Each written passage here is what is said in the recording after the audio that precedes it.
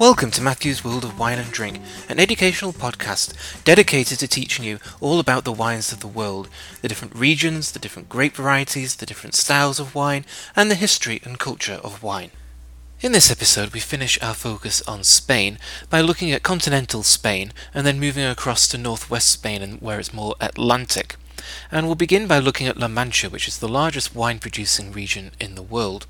And this literally means parched earth, and so this is a very extreme, dry climate with very, very hot summers but very cold winters.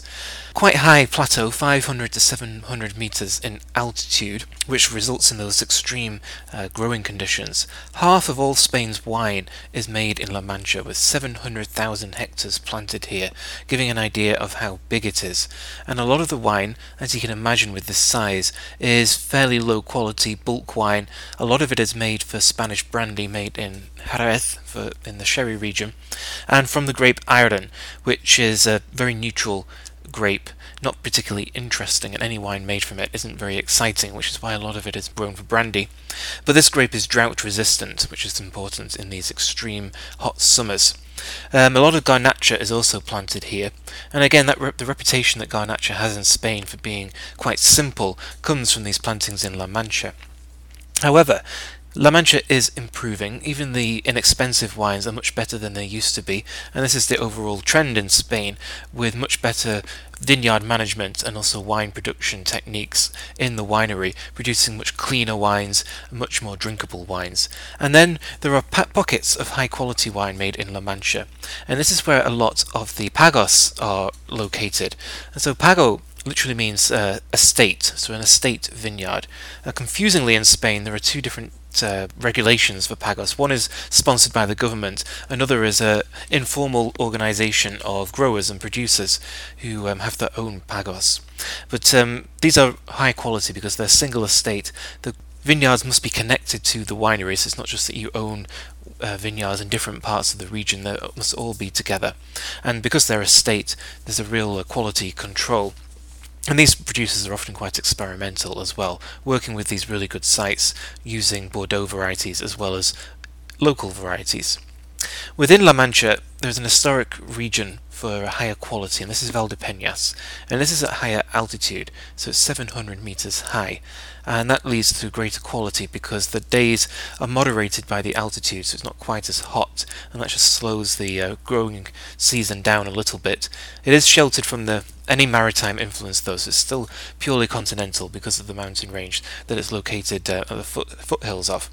The grape variety in Valdepeñas is Sensibel, which is the local name for Tempranillo, and oak is used here and produces similar styles to Rioja, quite smooth with vanilla aromas, though certainly not as complex as Rioja, and also are much less expensive. And these are good wines, certainly traditionally the best of La Mancha, and they also plant Bordeaux grapes here as well. So moving northwards, bypassing Madrid and going into Castilla y León, which is the largest of Spain's autonomous regions. And this is the northern part of the Meseta, so the northern part of the plateau, and it's high here, 880 to 1100 meters in altitude, and it's surrounded by mountains both to the north and to the south, which produces this extreme continental climate, so there's no kind of respite from the weather. So it's harsh, cold winters again, and hot summers. And in those hot summers, they're very hot during the day, but the temperatures drop quickly as soon as the sun sets, so very cold nights. So really extreme conditions, and frost can be a problem until May. So even though it's really hot summers, you have these cold winters having a definite effect on the styles of the wine. But there are some very important regions within Castilla y León. Broadly, there is the Castilla y León IGP, or Vino de la Tierra, which has looser rules, and this is by far the most important IGP level in Spain, producing good quality wines at quite low prices. But the famous regions within Castilla y León are Ribera del Duero, Toro, and Rueda. And Ribera del Duero has become extremely famous, challenging Rioja for being Spain's premium region. And now, I consider Ribera del Duero a byword for really high quality wine, but it's a very recent development. Up until the 1970s, there was only one producer in Ribera del Duero, and that's Vega Sicilia, arguably Spain's greatest producer. But that was all that was there.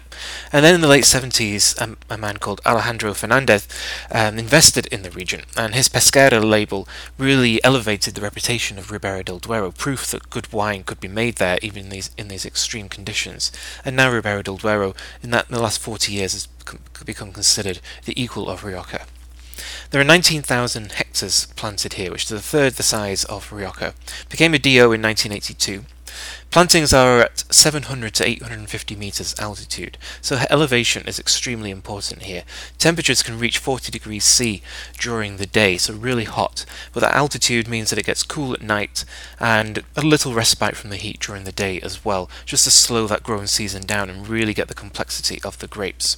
Tempranillo is the most important grape here, also called Tinto Fino or Tinto del País in Ribera del Duero. And the wines are quite different for Rioja. Much less blending, 100% Tempranillo is quite likely. The wines are more tannic, higher alcohol and fuller bodied because it's a lot hotter in Ribera del Duero than it is in Rioja.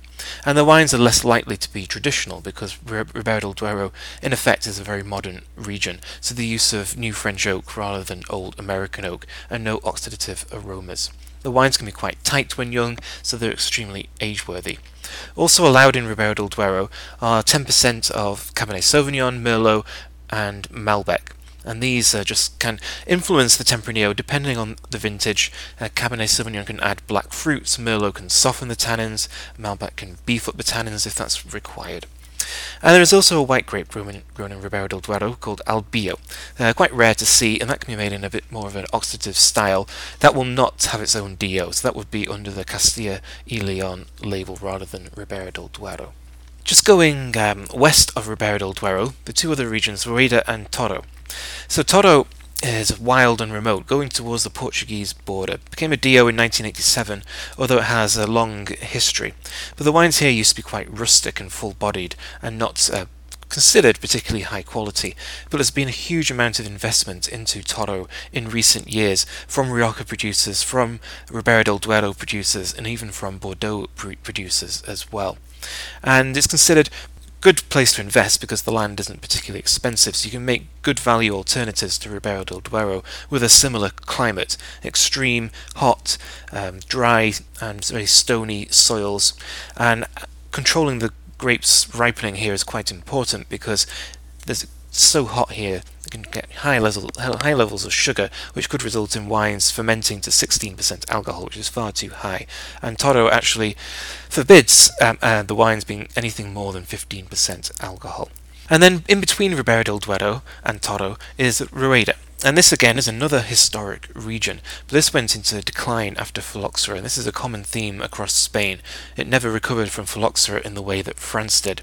And what happened in the 20th century is that a lot of Palomino was planted, which is the sherry grape, and the wines were made like sherry in an oxidative style.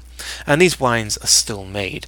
But in the 1970s, with the birth of democracy, Rueda really came back into fashion and into quality, and Verdejo, the local grape, was replanted very widely. And Verdejo is a much more interesting grape than Palomino. Palomino works because of its neutrality, which is important in sherry, but if you're actually making dry, still wine, then you want something more interesting. And Verdejo is very similar to Sauvignon Blanc, which is also planted in the region. It's kind of a light, herbaceous, aromatic, fruity style of wine, and it's all about the purity of the aromatics of the grape rather than the winemaking style.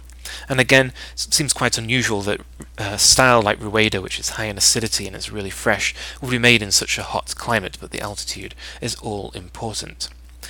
Moving northwest again, still in Castilla y León, but on the border with Galicia, is Bierzo.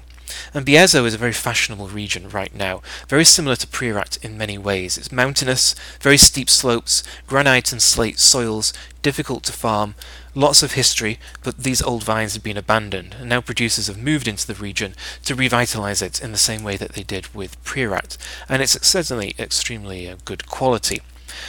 It's sheltered from the maritime influence, but also from the continental influence by the mountain range that it's a part of, which borders Castilla y León and Galicia.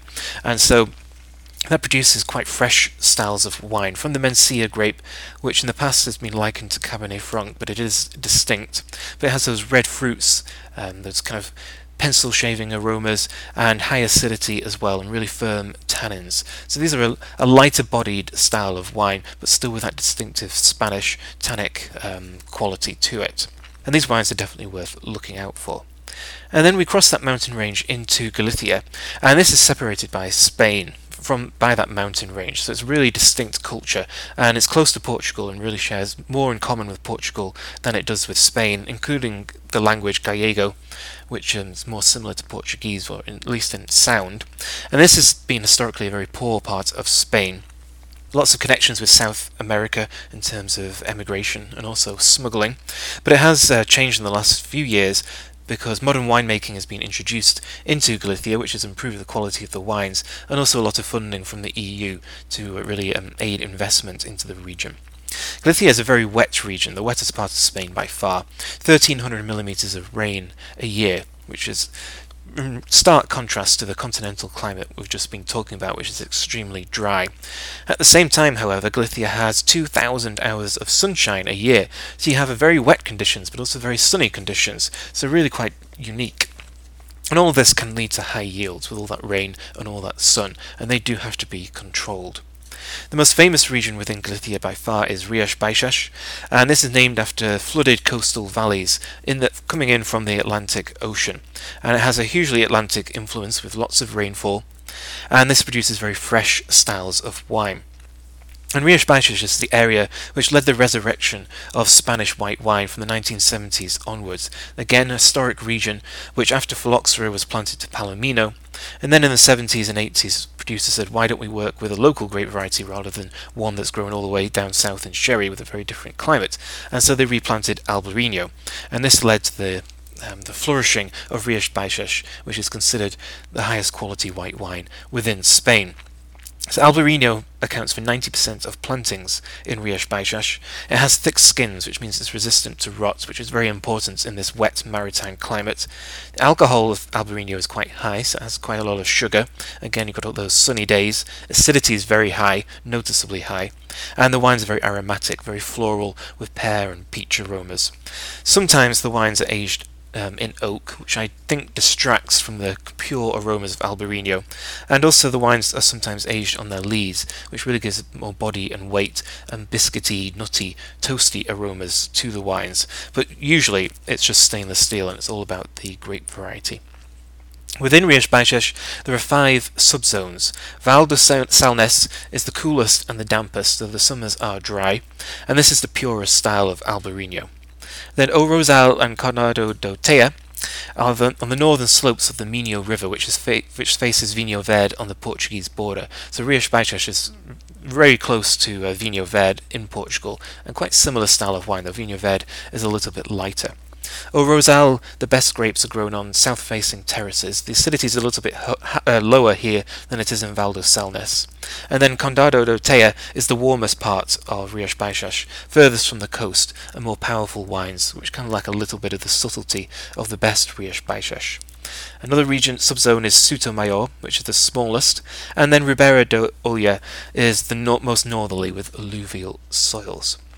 So that's kind of vast terrain to cover, going from La Mancha, the largest region in the world, very hot continental climate, moving into Castilla y Leon with some of the great red wines and some extremely good white wines in the extreme continental climate, and then into Galicia, which is much wetter and cooler and very distinct from the rest of Spain. So thank you for listening. This is Matthew, and this has been Matthew's World of Wine and Drink.